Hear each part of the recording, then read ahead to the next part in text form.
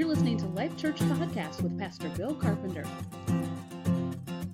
We're back in our series in the Gospel of John. John chapter 3 again today, looking at verses 9 through 21. Where John writes, Nicodemus said to him, "How can these things be?" Jesus answered him, "Are you the teacher of Israel, and yet you do not understand these things? Truly, truly, I say to you, we speak of what we know and bear witness to what we have seen, but you do not receive our testimony. If I have told you earthly things and you do not believe, how can you believe if I tell you heavenly things?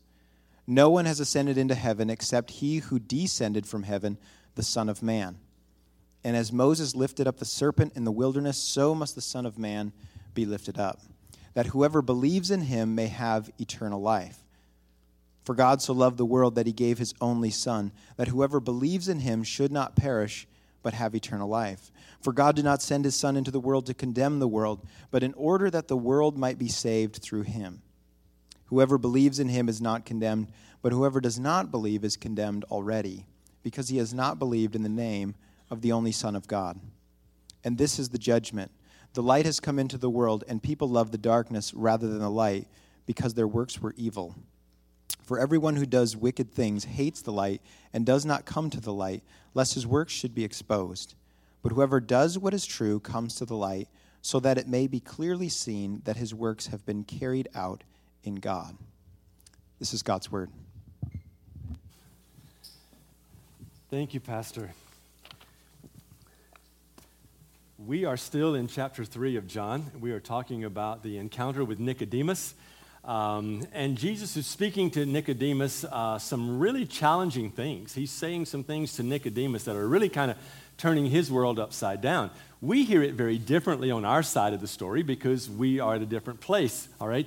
But when Jesus is speaking to Nicodemus here, Nicodemus has not heard these things before.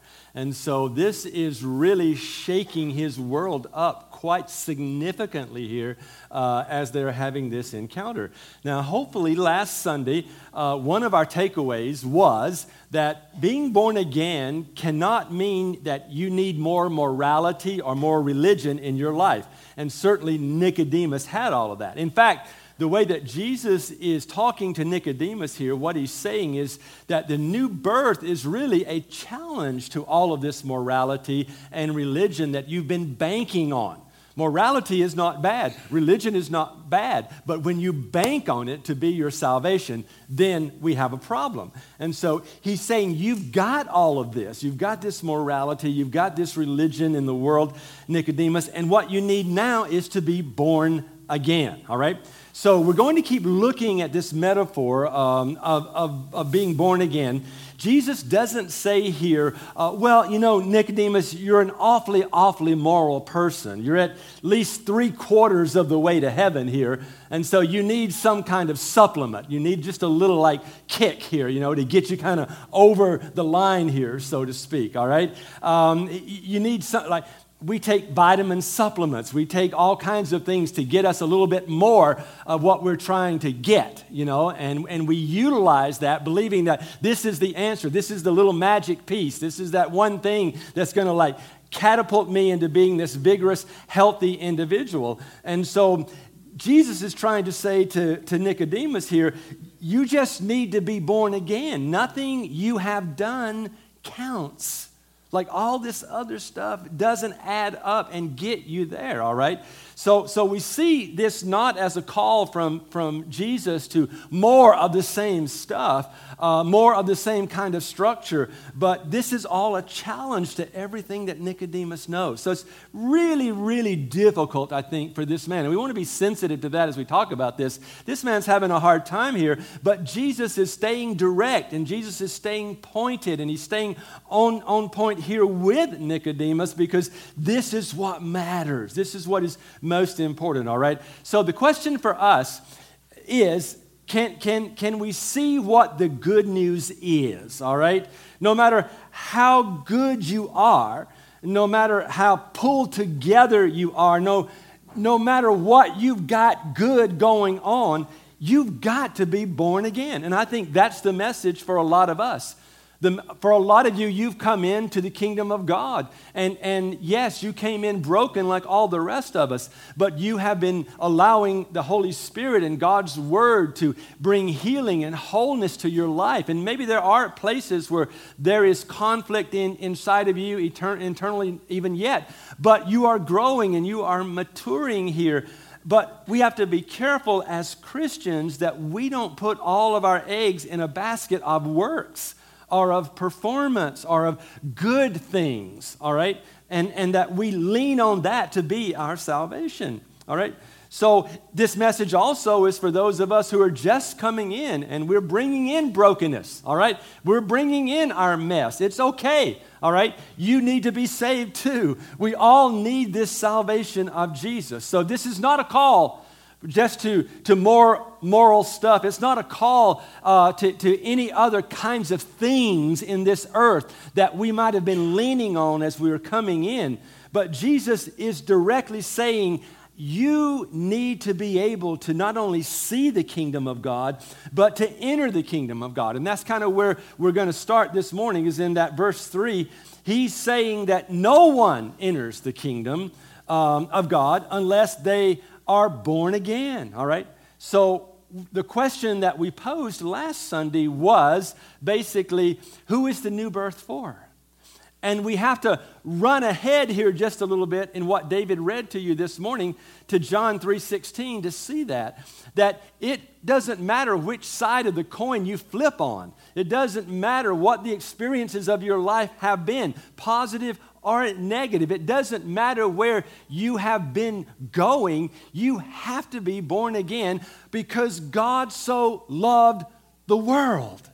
He loved all of us in whatever place, whatever state we are in. We all come in at a level plane here, and that is at the foot of the cross. And we all need the same answer. We all need God's antidote, which is the blood of Jesus. And so we come together regardless of which side of the coin we're on, all right? And we come because we all need this. The whole world needs this salvation, this born-again experience that we're talking about here. Now, let me ask you a second question, and maybe a third here today, maybe more. But let's just go through this a little bit, and let's see what the Holy Spirit might speak to us this morning from the understanding of what God is saying through his son Jesus to Nicodemus, all right? Where does it come from? All right, we know who it's for now. We've determined that it's for all of us, all right? Every one of us needs to be born again.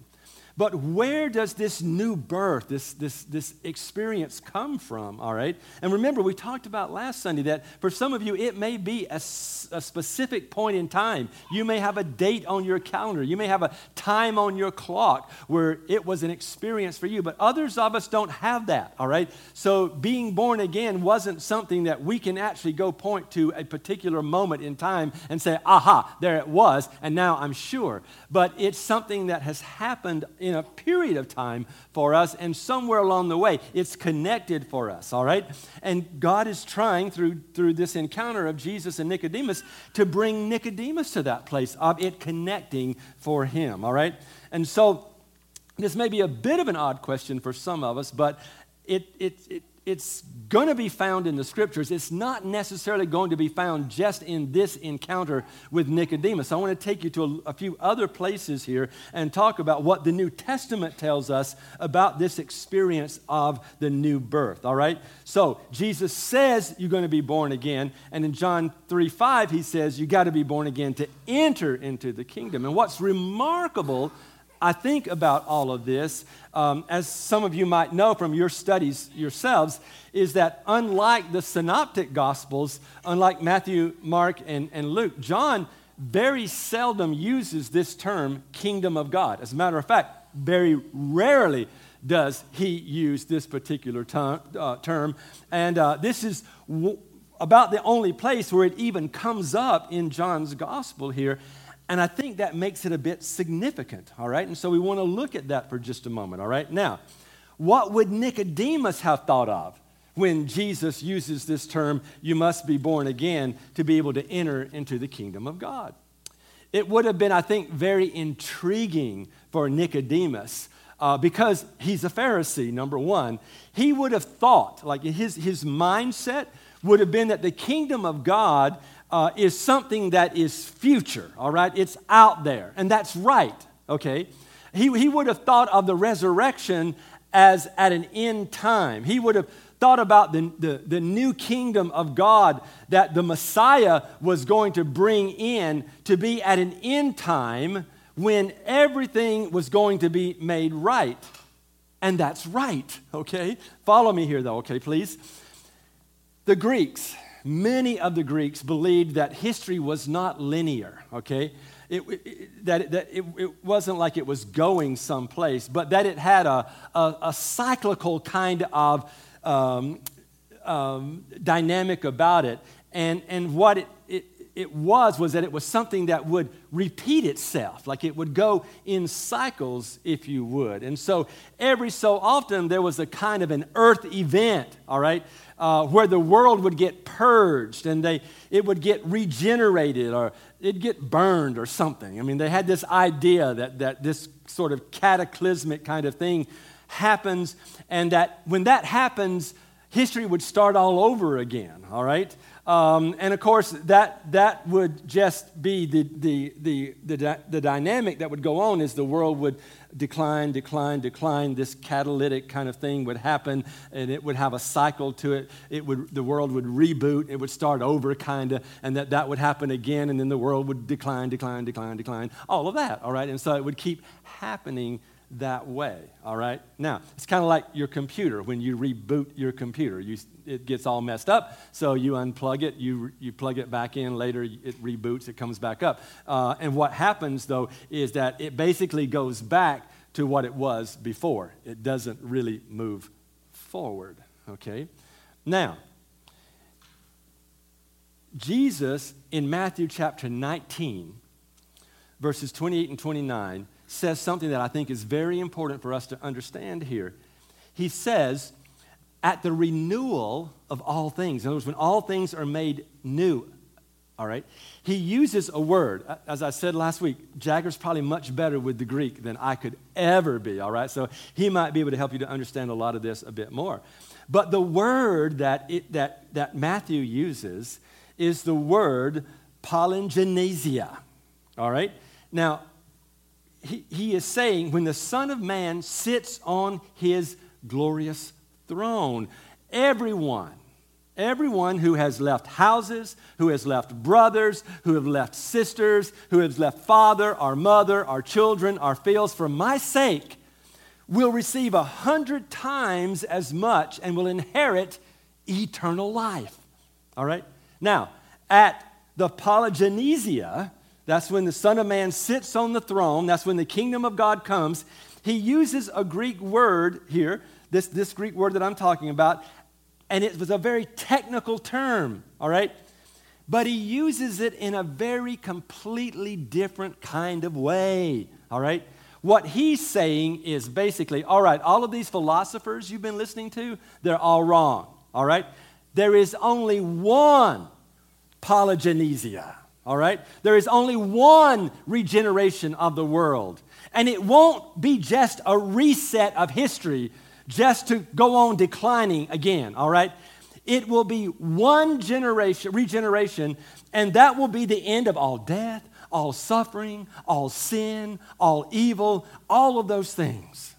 All evil suffering, every tear will be wiped away. It will be gone, all right? It will be wiped away when the kingdom of God comes in its fullness, all right? So the kingdom is not a cycling thing, all right, that keeps reverting back to the same old way. Now, to really understand this, we got to look at some of the things that Paul says, and Paul makes a remarkable little side note in this whole thing in Titus chapter 3. Paul is talking about the new birth, and he talks about the new birth by saying this. He, meaning Jesus, saved us through the washing of regeneration and the renewal by the Holy Spirit. This is how we are saved, all right? This is the new birth, whom he poured out on us, all of us, generously through Jesus Christ our Savior. But listen, that first term that is used in Titus, that washing of regeneration, it's this same word, palingenesia, all right? So see what the text here in John 3 is hinting at, but Paul kind of makes really clear for us, he like really brings it out, is an answer to where is this new birth from? Where does it come from? And here's the answer. It comes from the future. All right? The new birth is the power that God is going to use to regenerate the world. And it's brought into the present for us. It's not complete, of course, all right? It's only partial. It's kind of like time travel. I remember the first time I read H.G. Wells and The Time Machine, I was just taken by that.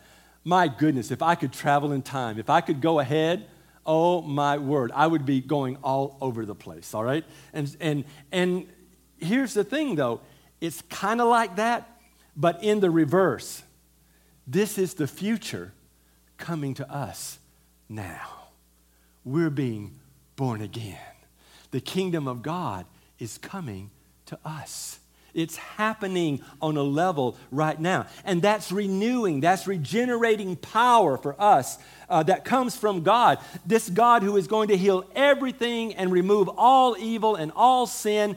He comes into our heart now and he establishes life and kingdom in us now. It's only partial, but it's actual. It's real, all right? And so that's what it means to be born again, to have life come into us. And to live out of that life that we're being given. And so a bit of what is not yet but already is happening inside of us now. And that's why we live in this kind of angst, if you will, in this earth. Because there is still a fallen earth all around us. But we're living whole in this earth now. And we have life. Now, I realize that the things I'm saying to you right now sound really mystical. Let me try to make it more practical and more applicable for us, all right? What I want you to understand is that you and I should never underestimate the power of the new birth to change someone. We need to hold on to this. This reality for us, we hold on to because it's everything. It's everything here, all right? And so, well, let's look at Peter. Some will tell you that Peter was soft and squishy kind of. I don't really get that exactly. I think in some ways he is because he's like really impulsive and spontaneous and all of that. And that was the way he was. Now, Paul is the exact opposite of that almost. He's like a bit more hard, like maybe overly controlled, maybe abrasive in some ways, harsh in some ways. But look at both of these men. They were born again.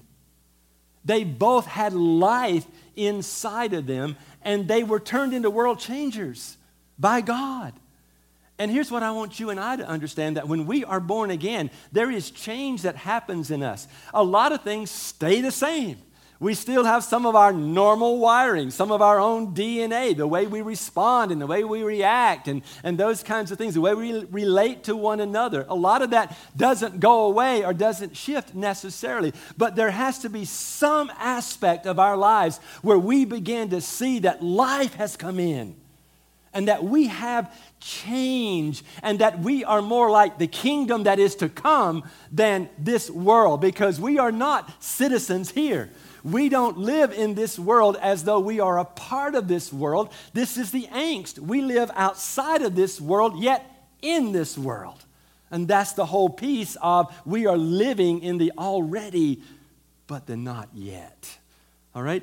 And so what I want you to understand is that even though these men are very different from one another, and you and I might find ourselves being very different from them as models in the scriptures for us as leaders, we need to understand that really they are no different. They are no more promising a piece of material or project than you and I are.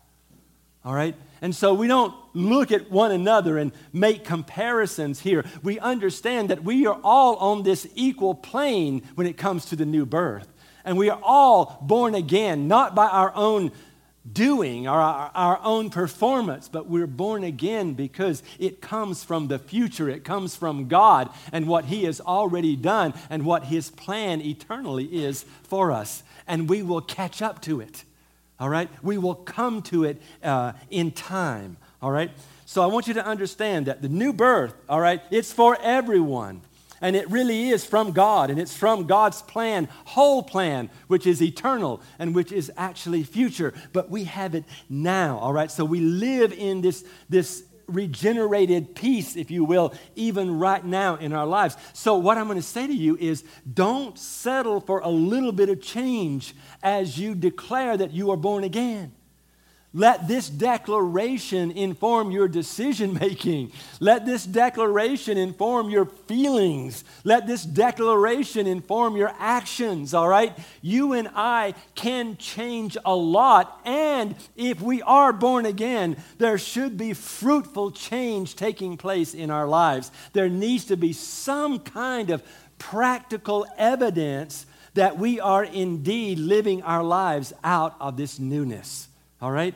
And so that's what I want to challenge you and I to. Now, given that, then what does this do? What does this new birth do? Let's talk about that for just a few minutes here. It's fairly clear, I think, from the metaphor that he's using, that this is an implantation of new life. All right, the old is gone, the new has come. We are new creations in Christ Jesus. All right, so there's an implantation of a new life here. It's a divine life that's implanted in you and I now. All right, so we receive this by repentance and by faith. All right, so now one of the probably more controversial parts of the passage is where Jesus says to Nicodemus, he says, you must be born of water and of the Spirit. And as a lot of you know already, that some churches say this. They actually say, oh, that means if you want to be regenerated and you want to be saved, two things have to happen. You have to have the Holy Spirit and you have to be baptized. Now, of course, the problem with that is that the word water doesn't say baptize, it says water, all right? And then some will say, oh, well, that's just a metaphor for baptism. Well, it might be. I don't think so. I think it really is more likely that the water is a metaphor for the Spirit. It's more likely that in Jesus' background, the way he's making this statement, he's pulling from Ezekiel chapter 36 here. And that is where Ezekiel talks about the Spirit of God as water in a desert. Because in a desert, in that kind of dry place, water wasn't just life-giving. Water was life. If you didn't have water, you would not live, okay? And so in a sense, water is life itself, and that metaphor fits better to be speaking about the Spirit. And so what we're hearing here is that the new birth is having the Spirit, having life implanted in you. All right? So this is a new divine life that we are being given. And there has to be a point where something divine happens in this all. And that's what Jesus died for, yes. But you and I have to take hold of this, if you will, all right? And he uses this metaphor of like a baby being born. And that is intriguing to me. I'm sure it was intriguing to Nicodemus, and he was having some problems with really kind of understanding it, all right? But let's talk about that for just a minute, all right? If we want to understand the new birth and what the new birth does, let's just stay with the metaphor that Jesus is using here, all right? And what I'm going to suggest to you is that it means that to be born again at least means a new identity, all right? When you are born again, something changes. You don't get born again and still stay in the same old identity that you had. That's what the new birth does. It gives you this new identity. Now, the reason identity is so important here is because Jesus doesn't use it's an impersonal term of being having life being implanted in us like a seed, let's say, all right? He's talking here about new life coming into us like a baby being born. And why is that so important? I think it's important because babies are born into families. We have a new family. We have new identity, and we have new family. Now, we're reading from John chapter 3. David preached to you from John chapter 1. And in John chapter 1, the identity and the family are very closely tied into the new birth, all right? Now, let's look at John chapter 1, verses 12 and 13. He says, to all who did receive him, meaning Christ, all right, to those who believed in his name, he gave the right, he gave the privilege, the right to become what? Children of God. To be in a family, all right? Children born not of a natural descent, not of a human decision or husband's will, but born of God. Now, notice, as soon as it starts talking about this new birth, it talks about the rights of being children of God. And here's what I want you to understand. When you're born, we're using the image of a baby now, you're born into a family and into a name. I was born into my family. They gave me a name. I was born with a surname, all right? I didn't have a choice in that. I was a carpenter. That was the name that I was born into, so that became my identity. As I was growing up in a very small town in South Georgia, people would walk by and they would look at me and they would go, I know who you are. You're Buddy Carpenter's boy. In other words, that was my identity. That's what I was born into, if you will, all right? Now, what does that mean for us spiritually here? What is your identity? The identity has to be rooted in something, all right? For me, carpenter is my identity. It's rooted in my family and the name that they were given, and there's a huge history of that name and how it came about, and it's really unique and odd, but that is my identity, all right? And so my identity carries a sense of self, a sense of worth, all right? So it affects how I see myself. Now, if you're coming from a non-Western part of the world, probably your identity is deeply rooted in your family, all right? Because in that part of the world, you're a good person. You can feel good about yourself. You can know you're okay as long as you're fulfilling your family's responsibilities. Now, I know what some of you are thinking. You're saying, well, that's pretty true in the Midwest too. And it very well may be for a number of you, okay? In other words, what is pleasing to your family, that is what is important. Being a good son, being a good daughter, being a good husband, being a good wife, being a good mother, being a good father. As long as you're living up to your family's expectations, you can feel good about yourself, all right? Isn't there a lot of pressure there? To be able to have an identity and a value when you're having to constantly be worrying about how you measure up or how you fulfill the expectations of those around you. All right? Now, if you grew up in this Western culture of ours, you don't have so strong of a family-oriented identity. All right? So how do you feel good about yourself in that case? Well, we live in a very individualistic culture, all right? And you get to decide who you want to be. You get to decide what you're going to do. You get to decide all these things about you. And so you decide, I want to do this, I want to do that, I want to be this, I want to be that. I don't like what I am, I want to be something else. And you go after doing that. Not that there isn't a lot of pressure there, but that's a much more individualistic piece, all right? But don't you see how unique and interesting this is, that to be born again means to be born of God. To be born of God is not to be born of family descent, nor of any kind of natural descent, or of any kind of human decision. You're free. Your identity changes, and you're able to function out of a completely different kind of identity than you ever have before. And for some of you, that is liberation. That is huge freedom for some of us to be able to do that. Here's what I want you to understand. I want you to get this if you don't get anything else I'm saying today. Your identity is received, not achieved. All right? That's where it lands.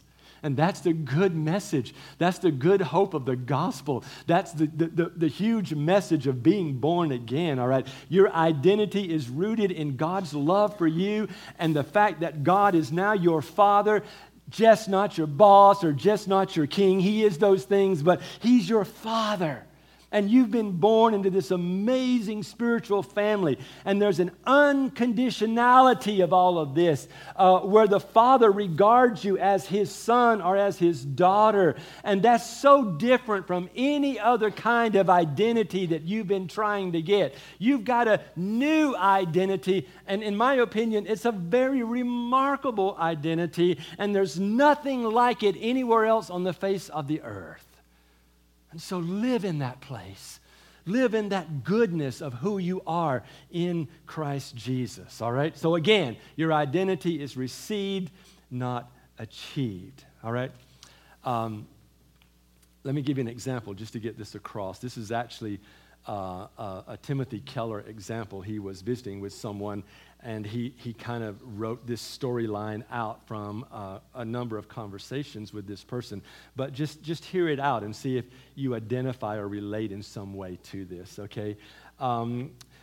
This person speaks and says, I have had 5 identities in my lifetime. When I was young, I grew up in a very conservative church. And I felt good about myself because I'm a good person. I'm very moral. I'm one of the good people. But it turned me into something of a self-righteous Pharisee. And it also put a lot of pressure on me. And so finally, I broke out. I left the church. In my search then, I started dating. Started getting into romantic relationships which were very often very heady. And at first, I felt good about myself because I was so moral. Now, I feel pretty good about myself because somebody loves me or somebody desires me. And then they said, a little later in life, I felt as long as I've got someone who really thinks I'm great, as long as I've got a partner, then I'll know I'm okay. All right? But the problem with that was that there was a bump in the relationship, and as soon as there was a bump in the relationship, all of a sudden, boom, now the identity is shot. All right? Now, they said, every time something bad started to happen, because I'm sticking into these relationships and staying in them, they get abusive or they just get crazy or something. I realized that I'm nobody unless somebody loves me. Oh, what a trap. What a horrible place for someone to land. And then she says, some friends said, you need to be liberated. You can't build your identity on morality, and you can't build your identity on the opposite sex. So get a career. So they went out and got an education, got a career, and then realized that I get destroyed every time in my career there's a bump. Every time something goes wrong, then it affects my identity. It starts to mess with me. So then someone else, another friend says, so what you really need, you're working too hard, you need to start to care for people. You need to start to help people. So now this person gets very involved in doing good deeds, starts to volunteer, got involved with working with incarcerated people in prison, working with the poor, doing all of this good stuff, and then realized, I'm exhausted. Because all I'm doing is I'm still trying hard. I'm still working really hard, trying. And so this is the final conclusion, all right? And this is their words. First, I thought I was somebody because I was moral. Then I thought I was somebody because I was attractive. Then I thought I was somebody because I was successful. And then I thought I was somebody because I was helpful. And then I heard the gospel, and I realized I've been trying to save myself. And these identities don't work. And then I gave my life to Christ. Amen. Listen, folks, we can identify on all of these levels here. But the reality is that just identifying is not enough. We have to be born again, all right? And so realizing that God loves me because of what Jesus has done, I'm able to receive that love. And it has nothing to do with what I've done, and it has nothing to do with what I might be able to do, all right? So every other identity that this person was naming had been tried based on the message of performance, all right? And after all the ups and downs and the setbacks here, true identity finally comes, and that's the place of rest. My friend, you and I are busy people, and we live in a busy world, and everything around us is pushing in on us all the time. And I think sometimes, if you're like me, you take on more than you should. You start to do more than you really should be doing. It's very difficult for us to find those places of rest. It's very difficult for us to put those margins inside of our lives where we can rest. I really am convinced that until we get a good understanding of what God has done through His Son, Jesus Christ, and the identity that is provided for us, and the fact that we have been born into a family, into God's family, and He is our Heavenly Father, we'll not find the restful places that we need. We will continue to strive and work and push and perform to try to feel better about ourselves. Let's not find that place. Nicodemus, I think, probably would be a person that would be guilty of some of those things. He had done everything the way it was supposed to be done. He was trying really hard to be perfect. He was trying to keep a high moral standard. He was trying to understand things. That's why he came to Jesus. He wanted clarity. He wanted understanding. He was willing to open himself up to new things. Praise the Lord. All right?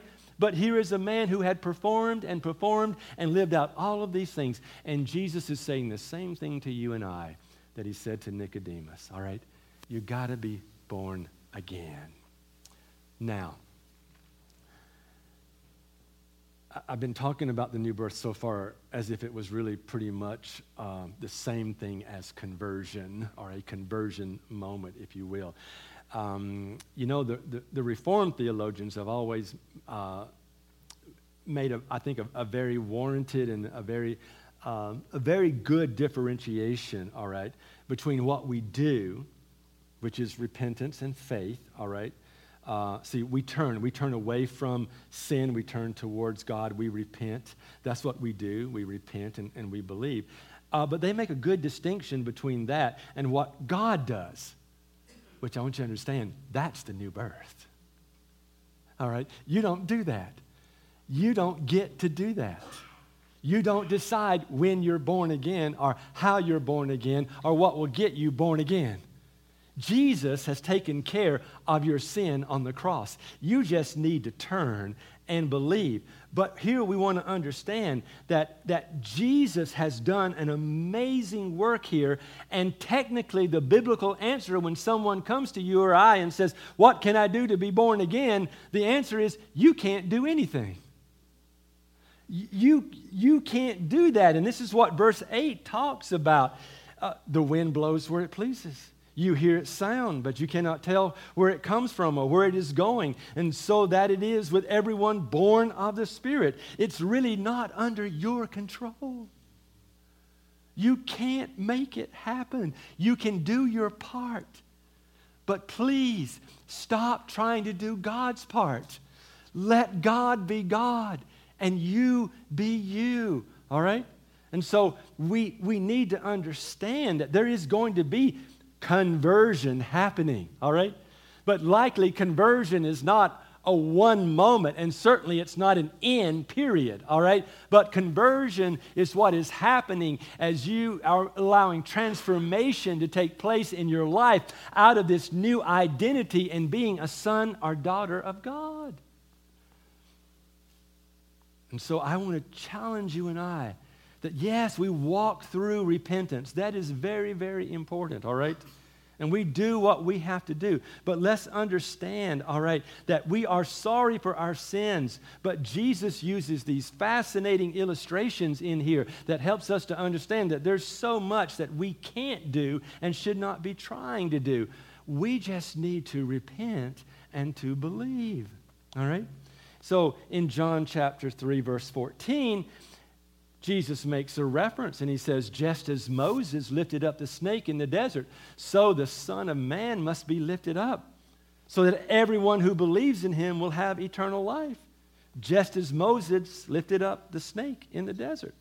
That's a really interesting reference, I think, and I'm going to have to close here pretty quick, but I want to take you through this little piece here and let you understand that what happened in the desert, the reference here is from Numbers chapter 21, and that is that the children of God had sinned greatly, all right? Israel had sinned, and God sent a plague upon Israel in this time, all right? And the plague was snakes, all right? Venomous snakes, and they were biting the people, and the people were dying, all right? And in a sense, this is a metaphor. This is a representation of their lives. Their lives had venomous sin in them. They were doing things that were contrary to what God intended and God called them to. And so the venom represents their bodies and how they're being killed in their soul here, all right? And so Jesus is making reference to this particular place because what Moses was told to do was to make this bronze serpent, this image of the very thing that was killing them, and to put it up on a pole, to lift it up. Moses lifted up the serpent, and all they had to do was look. Because some of them were so sick and so debilitated and so immobilized that they couldn't possibly go over to it, and they couldn't rub it or touch it or kiss it or anything like that, all right? All they had to do was look. Tim Keller talks about this and says this is an image that represents a lot of Charles Spurgeon's conversion. I don't know if you remember his conversion or have read about it or not, but let me give you the really concise version here. He was struggling as a teenager with his own Christianity and was kind of battling things, and he got up and wanted to go to church, and there was a snowstorm, so he couldn't go to his Baptist church, but there was a little Methodist church right around the corner, so he tried to get to that and made it to the little Methodist church. He says even though he wasn't Methodist, he went in. It just happened that the pastor couldn't be there that day either, all right? And so there's only like 3 or 4 people there, and one of the lay elders gets up and he starts to share the word of God, and he uses Isaiah chapter 45, verse 22, which says, "Look to me and be saved, all of you, to the ends of the earth." And he began to explain that, and what he said to the 2 or 3 or 4, whoever were there, he said, you don't have to lift a finger to look. All you got to do is just look. And then this little man starts to speak out of just his own experience, and he says, if Jesus were standing here, Jesus would say, look to me. I'm sweating great drops of blood. Look to me. I'm hanging on the cross. Look to me. I've died and I've been buried. Look to me. I'm risen and I'm ascended and I'm going to the right hand of the Father. Look to me. And that was an amazing moment for Spurgeon because he realized that all he had been trying to do, good, was no good. And all he needed to do was look to Jesus, who, my friend, has been lifted up and has taken on all the sin that is yours and that is mine. And there on the cross, lifted up, he's asking you and I to look to him and his work of redemption. But not just there on the cross to see him and be healed, but to look to him in the power of the resurrection, that the Holy Spirit can bring to you life and you can live this new birth in all of the fullness that God has for you and I. Look to Jesus, and by repentance and by faith, having done your part, find rest in him today. So may God open our eyes to see this Jesus high and lifted up. Here's the end of the story that I want to bring to you today. we leave Nicodemus here. We wonder about him. I'm sure I had questions the first time I read this gospel. Gosh, I wonder what happened to him. Until I got over into the end of the book. And there he is. Nicodemus is there. He's right there. And you know what he's doing? He's saying, can we have the body? We just want to take care of the body. You know what he meant? He meant we're going to take this body of Jesus and we're going to wrap it as is proper for burial. And we're going to put spices and incense on it. And we're going to take care of it, all right? Not only him, but this rich man from Arimathea, they together took the body. Both of them are Pharisees. Both of them are in the governing body. And they are not afraid at this point to be identified with Jesus. They're willing to be tender and to take him. They died to all of these things that had been governing them and telling them who they were. And you know what? In that moment, their identity did not matter because they wanted only to take care of the Savior. When we die to ourselves and we lay down our personal identities, and we take on the identity of sons and daughters of God, it changes us. It makes us different. We respond differently. We lose our reputations. We lose care about who we are. Things don't matter so much that used to matter all. And we become servants of God. Children, sons and daughters in a family with a pure identity that gives us the rest and the hope for a future. Amen. Amen. Let me pray for you.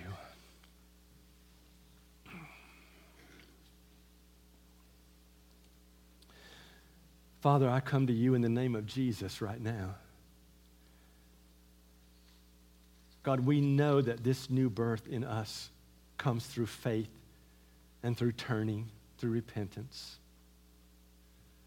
But we also know, God, that it brings significant change. I ask you, God, that you would speak to our hearts. What are the things that need to be the signs of the new birth in our lives? What are the things that evidence to others that we are indeed born again? Father, we thank you that we're saved by faith alone. But it's not a faith that remains alone. We thank you that we're not saved by our works. But we ask you, God, that you would give us the works to do that are evidence that we indeed really are saved because our lives have been changed and because we're able now to be obedient and faithful and effective in the kingdom. I thank you for Nicodemus. I thank you for Joseph of Arimathea. I thank you for these men as an example to us, that we can lay down everything that we had been using to make us good because it doesn't matter anymore. And I thank you, Father, that we are born again by your Spirit. And so we pray, Father, that in the name of Jesus, you will give us the faith and the courage to walk in the new identity that you have given to us. We say, Abba, Father, may we be your sons and daughters and receive the fullness of your love in such confidence that we may come boldly to the throne. Would you open our eyes to see as we've never seen before, Lord? And even today, may we run to you. May we look to you and to no other. In Jesus' name we pray. Amen.